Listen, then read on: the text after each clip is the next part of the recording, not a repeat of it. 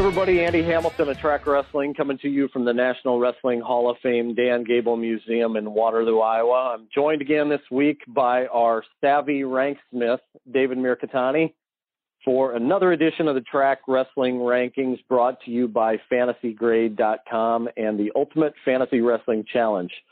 Do you know more about wrestling than your friends and people around the country? Prove it. Go to www.fantasygrade.com and enter the live event, online event, or both.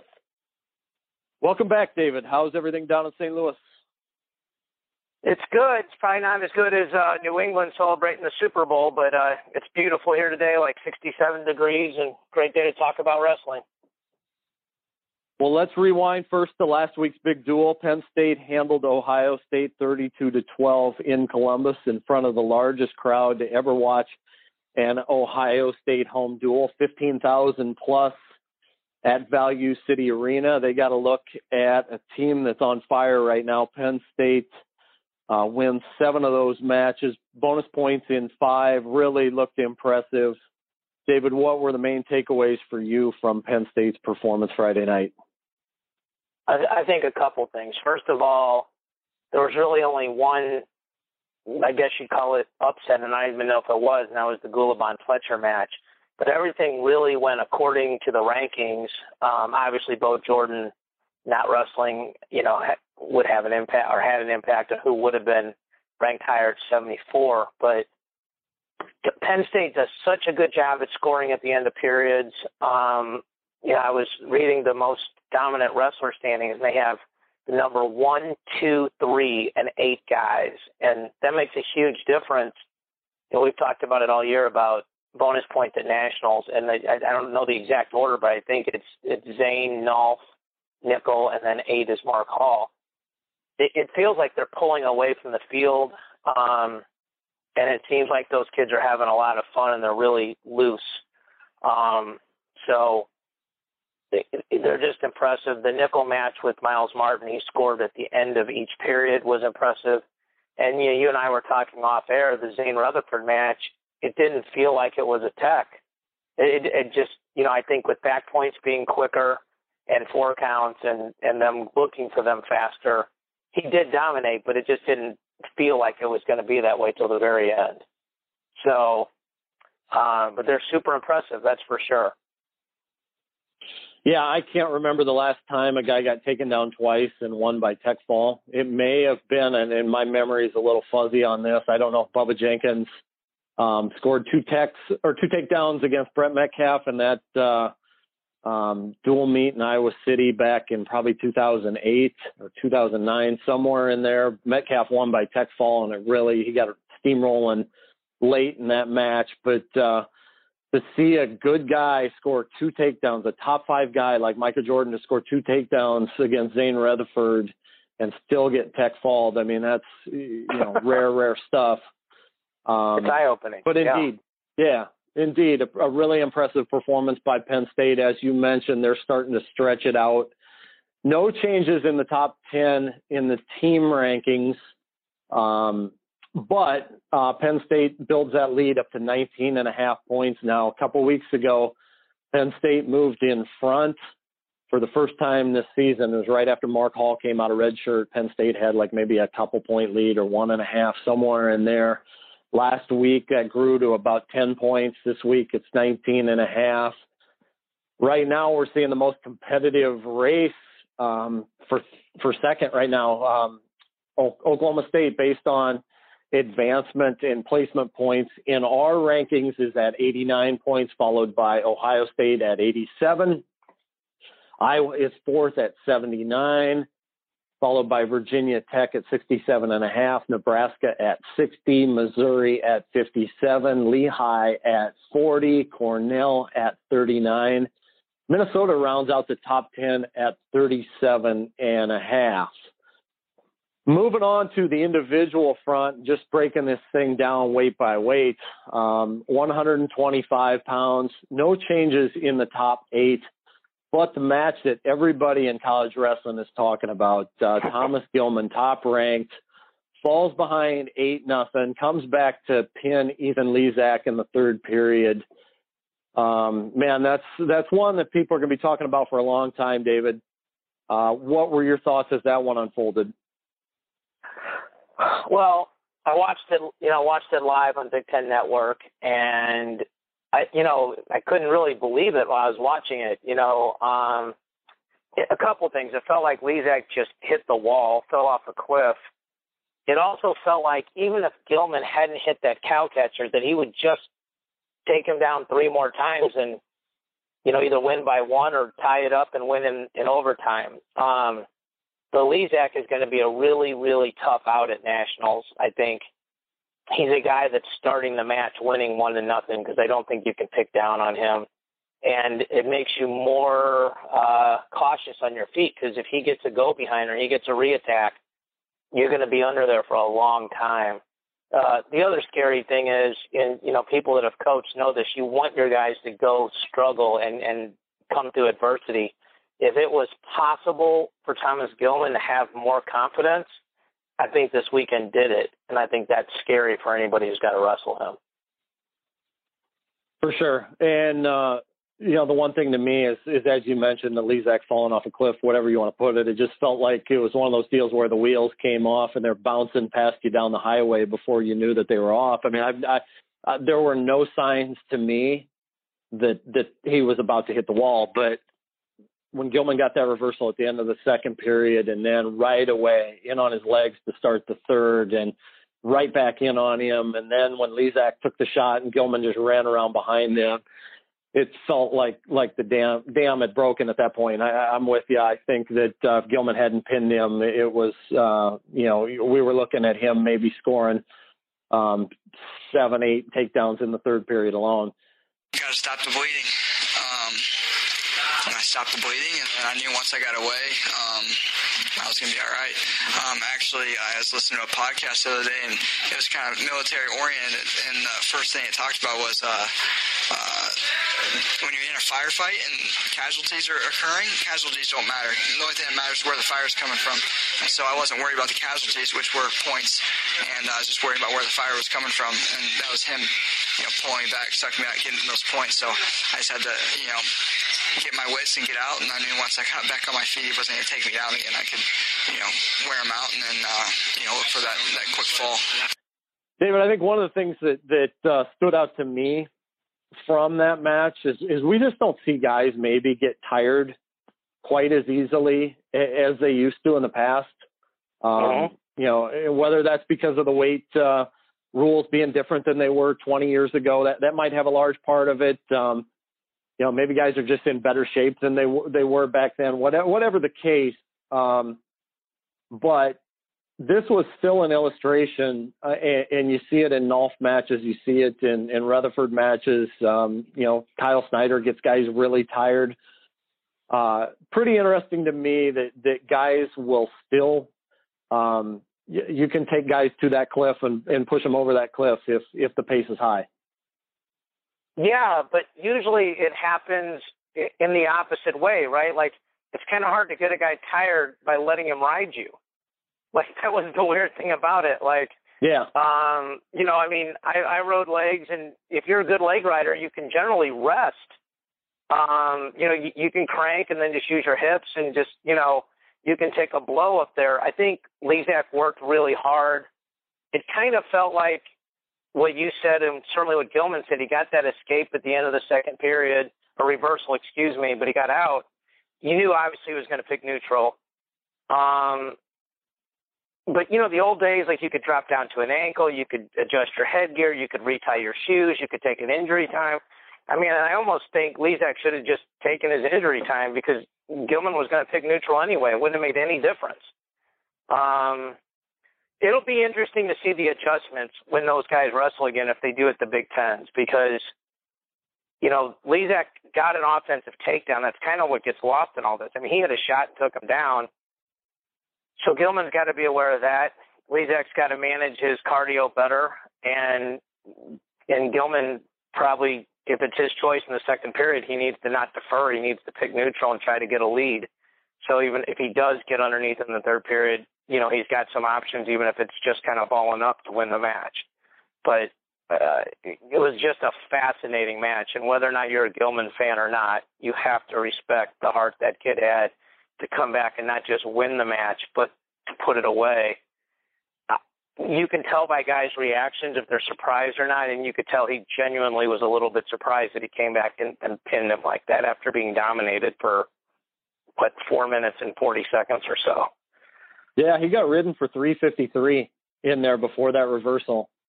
And you're talking at that point in the match, that's 3 minutes and 53 seconds of about 4.5 minutes to that point. Right. So also at 125, not a ton of movement, as I mentioned at the beginning of the segment, but Michigan's Connor Utze dropped a pair of decisions to Central Michigan's Brent Fleetwood and to Michigan State's Mitch Rogaliner. The two-time All-American for the Wolverines falls from 9 to 20. Moving on to 133, no movement in the top 9 here either. We put our rankings to bed last week before the Monday night duel between Stanford and Oregon State, and we mentioned that on last week's show, there would be some movement here as a result of that. Joey Palmer beat Stanford's Connor Schramm in that one. As a result, Schramm falls from 10 to 13.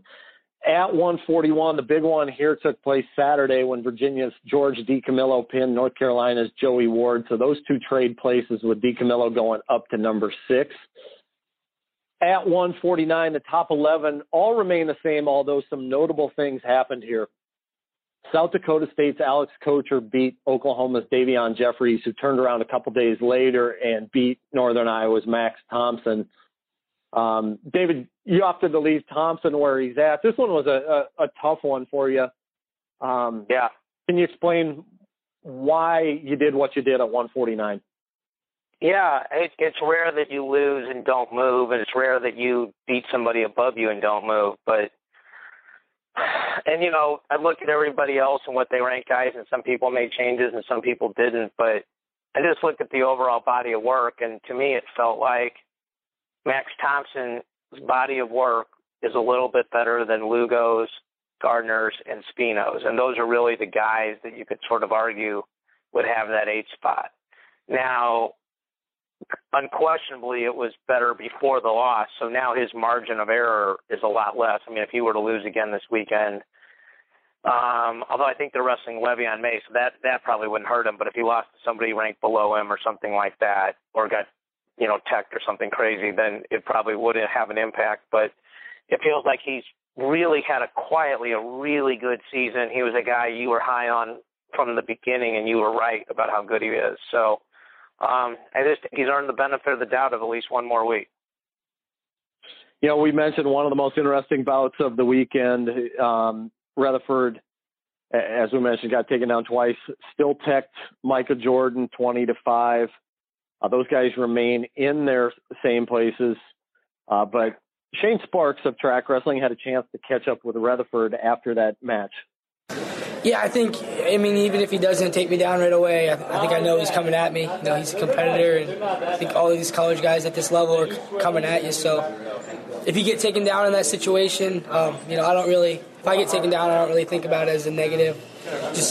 You can either look at it as I need to come back or put your head down, and putting your head down doesn't do you any good, so you got to make the most of that. While we're on the topic of Penn State, Jason Nolf is 16-0 now with 10 pins, 4 techs, and a major. He scored another first-period fall Friday night in the dual meet against Ohio State. Jason Nolf talked afterward with Shane Sparks about his kind of cutting-edge approach to going out and trying stuff on the mat. I just kind of do what I want because I feel like I'm just going to win and get the pin. So I just kind of do whatever I want and have fun with it. I'm continuously developing, as I'm getting more mature, obviously, as I grow older, but I've always had a mindset to just go out there, and I think right after I lost my sophomore year in high school, I think I started making huge jumps and just focusing on getting better and wrestling the best I can, because when you leave it up to a takedown at the end of the match, it's a lot harder to win instead of just going all out and wrestling hard for 7 minutes. And it's really hard to keep that pace for other people because I train that way every match, and other people kind of just wait around and wait for a shot. So, like, if I stay focused on getting to his legs and just scoring, it's a lot easier to win the match. If I was a middle school kid and I wanted to, be as good as you, I look at your training at such a high pace. When you look back on the way you've trained over the years, what is the one aspect that you think has paid the highest dividends that you would give advice to on a young kid? Just wanting it. A lot of people want to win and stuff, but they're not willing to make the sacrifices. So in high school, I was going to a couple practices a day, and I was just like staying focused on my commitments. Bo actually quoted a guy named John Gordon, and he said, instead of focusing on your actual goal, you focus on commitments each day. And if you get those commitments done, then that will ultimately work towards your final goal. So just focusing on commitments and staying disciplined with your training, and obviously not going out and partying and everything. I never drank alcohol in my life. I never did anything like that. So I think that it gives me a mental edge against my opponents, and again, just pumps me up and just gets me motivated. So. Also at 157 pounds, Michigan's Brian Murphy started the year ranked 4th and fell to 18th in January. He's beginning to climb the ladder again. A win against number 7 Colin Heffernan bumps Murphy up 4 notches to number 11. We touched on the Max Thompson situation at 149 pounds. He lost, did not move in the rankings. David, it's the same approach you took here with Colin Heffernan. You felt like he was a guy that had built up some goodwill, so to speak. That factored into your decision there as well, right? Yes, he's built a lot of equity, and you look at kind of his season, and it feels like it's been the most consistent of him, Ream, Shields, Glass, Murphy, Parsons, Short, and those are kind of the guys that are in that mix in 7 through 13. So, but again, just like Thompson, if he has another loss, although again, here in the MAC, if he were to lose to LaValle or somebody like that, but if he took a loss to somebody below him, he would, not only drop, it might drop a little further just by compounding the 2 losses together.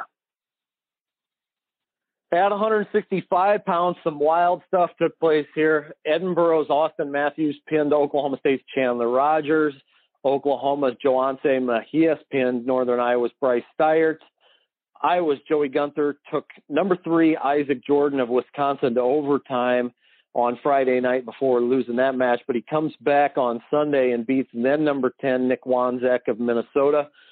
When the dust settled, Matthews moved from 12 to 8. Rogers fell from 7 to 9. Steyert dropped from 9 to 10. Mejias jumps up from 20 to 15.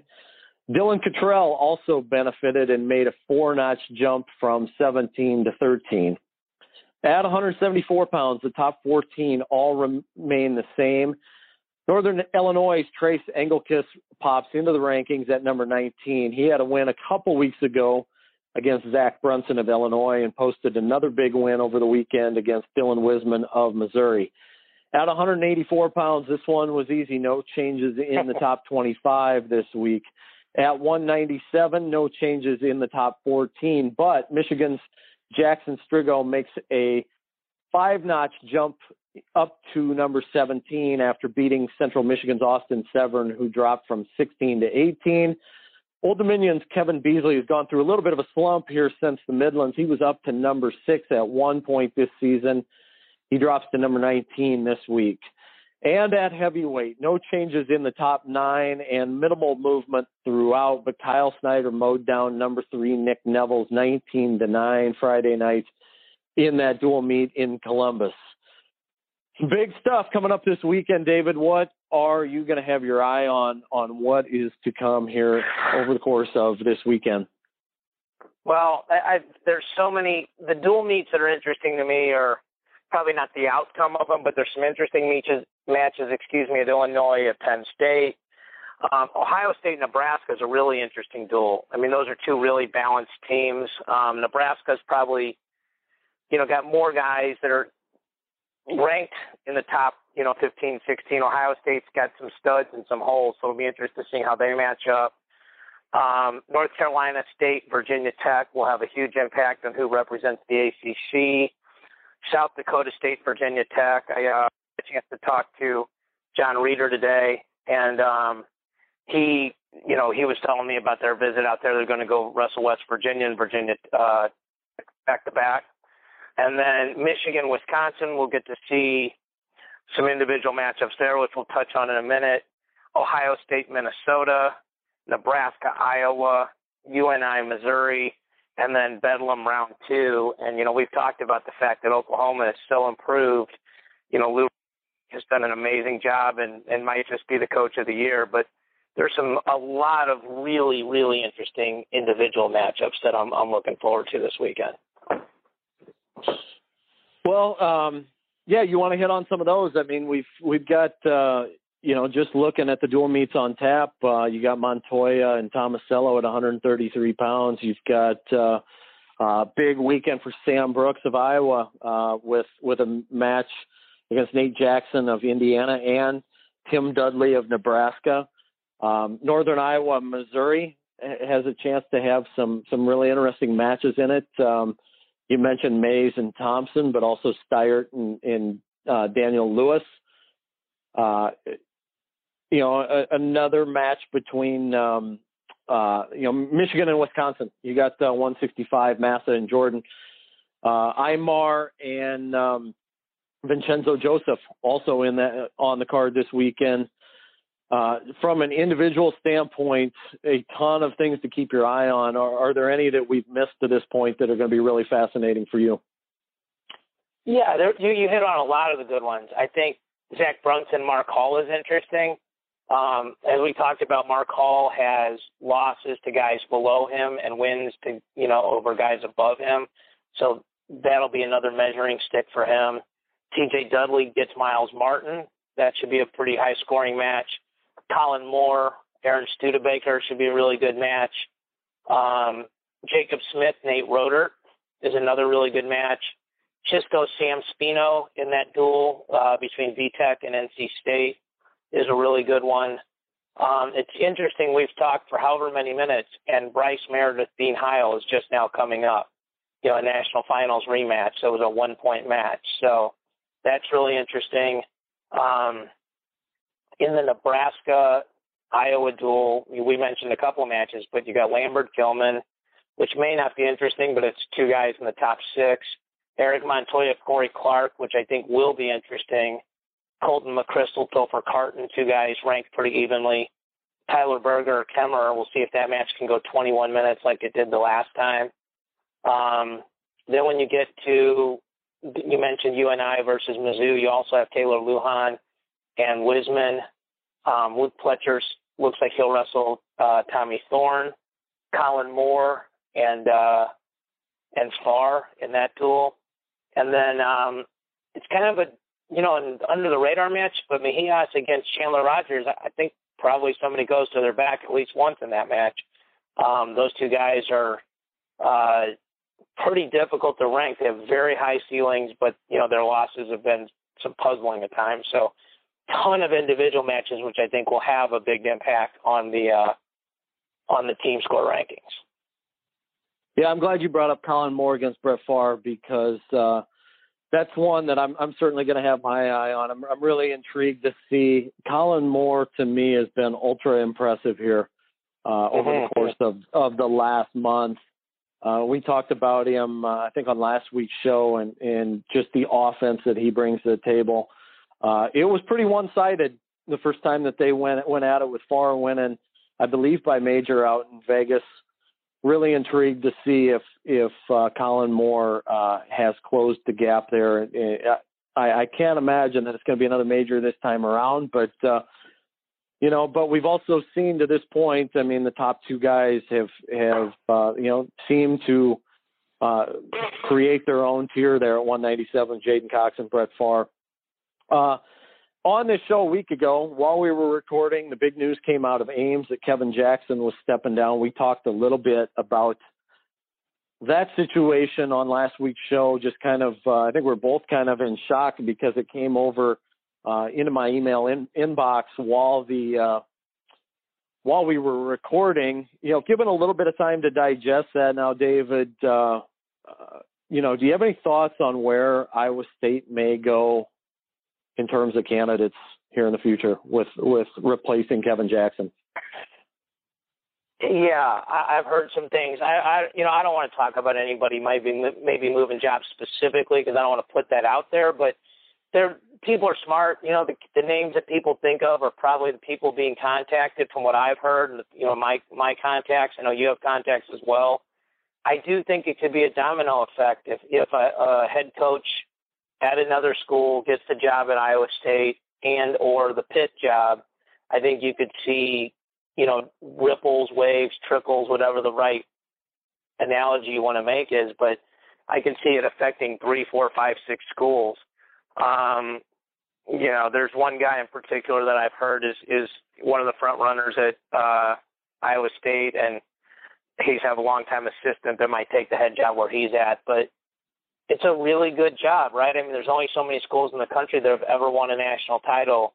And even though it's a long time ago, and even though they're clearly the number probably 3 school right now in the state, it's still a really good job. They recruited a ton of studs, and the kids that were freshmen this year are not as likely to transfer as the kids that are high school seniors this year, so the cupboard will not be bare. So as a guy that went to school there and grew up loving Iowa State, my dad did his graduate assistant work there, and Harold Nichols and Les Anderson. Les Anderson was actually my godfather. I want to see him be good. That's emotional. It's not rational, but I like to see him be good. So I hope whoever gets that job can continue the success that Kevin had at the national tournament and have better success in the regular season. Yeah, Iowa State is one of those programs that when they're good, it's good for wrestling. I mean, we've seen the fan base. I remember back when Cale was there, they were drawing 9,000-10,000 for dual meets against Iowa. We've seen that number slip, probably cut in half here in recent years. Dual meets and Ames just aren't drawing what they once were, but indeed, that's still a good job. Kevin Jackson talked on Monday at a press conference in Ames about, there's been some questions about the resources being put in place, and Kevin Jackson said, everything is still there for Iowa State to field a winner. I think one of the things that's really interesting is if you follow Iowa State Athletic Director Jamie Pollard's hiring pattern, there really has been no pattern for his major hires. I mean, he's gone out and hired guys with Iowa State ties, like Kevin Jackson, like Cale Sanderson, like Paul Rhodes, the football coach, like Fred Hoiberg, the former basketball coach. He's hired guys with past head coaching experience, like Steve Prohm, the current basketball coach, Matt Campbell, the current football coach. He's hired guys with no coaching experience whatsoever, no head coaching experience, like Cale Sanderson. Kevin had never been a Division I head coach. He's hired young guys. He's hired guys with a little more experience. So he's been kind of all over the map. He's hired mid-major coaches. So I think that's going to be really interesting to see which direction he goes with this and who he really zeroes in on. In terms of Pittsburgh, that seems to me like, if the support is there from the administration, that could certainly grow into, maybe not a national championship contender, but certainly a team that can be challenging for top 10 spots on a regular basis, just because of the talent base within a 3-hour area there as well. What are your thoughts on potentially what that program could become and who might you see that could be interested in a program like that? When we started recruiting hard at Merrimack, one of the things I looked at was at all these schools that to be good at any level, about half your lineup has to come from in-state or, like we're in St. Louis and maybe right across the river in Illinois. And so you look at schools that are in states that have good high school wrestling and you think they have the best chance to be good. Well, Pitt certainly geographically fits that criteria. Obviously, they're not the number one choice for most kids coming out of the state of Pennsylvania. But Pennsylvania is so deep, and you're close to Ohio there. Even if you're getting the second choice kids, these are still top 100, top 200 recruits in the country. And Penn State can't get everybody, and Ohio State can't get everybody. So, these other schools in that area, if you know how to recruit and if you can differentiate yourself from those other schools, I know for a fact, like when Ben Askren went to Missouri, one of the things that was a selling point to him was you can be the first guy to be a multiple-time national champion here. And that's what they sold him on. And he was the guy that had the mentality like, yeah, you're right, I can be great, I can make the Olympic team, I can do all those things here. So they need a coach there that can sell that dream, that can approach it differently and say, the school down the road's good, but we're going to be great too. And you want to be a part of building something or being a part of continuing something. And they need the kids that want to be the part of building and creating something. It's going to take somebody who, from a leadership point of view, has that vision. There's guys out there that can do that. There's plenty of, assistant coaches and head coaches. I think it's probably going to end up being somebody with that right energy level, though, to make that happen. At least it seems like to me. If it's going to work, that's what's going to make it work. Well, David, is there anything else that you've got an eye on that's interesting coming up on the horizon here?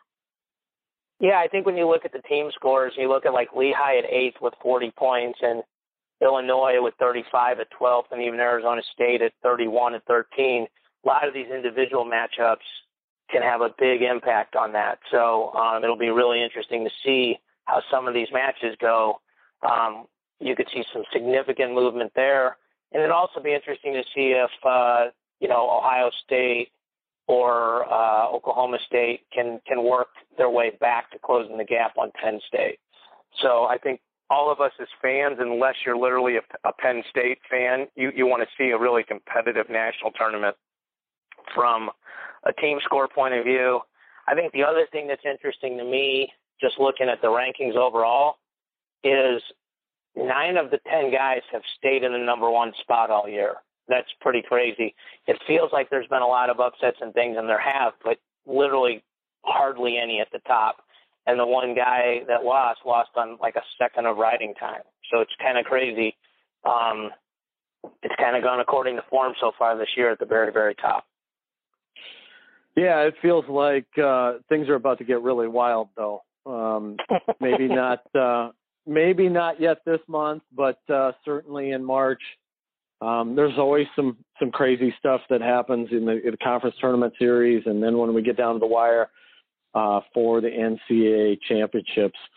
We got a few more weeks to come of doing this rankings breakdown, but thank you as always, David Mirikitani, for your time and insight. Greatly appreciate it. Thank you, Andy. It's always my pleasure. And that'll do it for this week's edition of the Rankings Breakdown. You can check out the track wrestling rankings brought to you by FantasyGrade.com and the Ultimate Fantasy Wrestling Challenge. Do you know more about wrestling than your friends and people from around the country? Prove it. Go to www.fantasygrade.com and enter the live event, online event, or both. You can check out David's rankings on trackwrestling.com. They're posted on the site now. If you are listening to us on the Track Wrestling portal and you would like to download and listen on the go, you can go to the Matt Talk Podcast Network on iTunes and listen to us there. You can also check out David's series, the Matt Chat series with David Mirikitani. As he mentioned in the show earlier, he'll be joined this week by South Dakota State assistant John Reeder. So thank you for listening this week. Check back next week.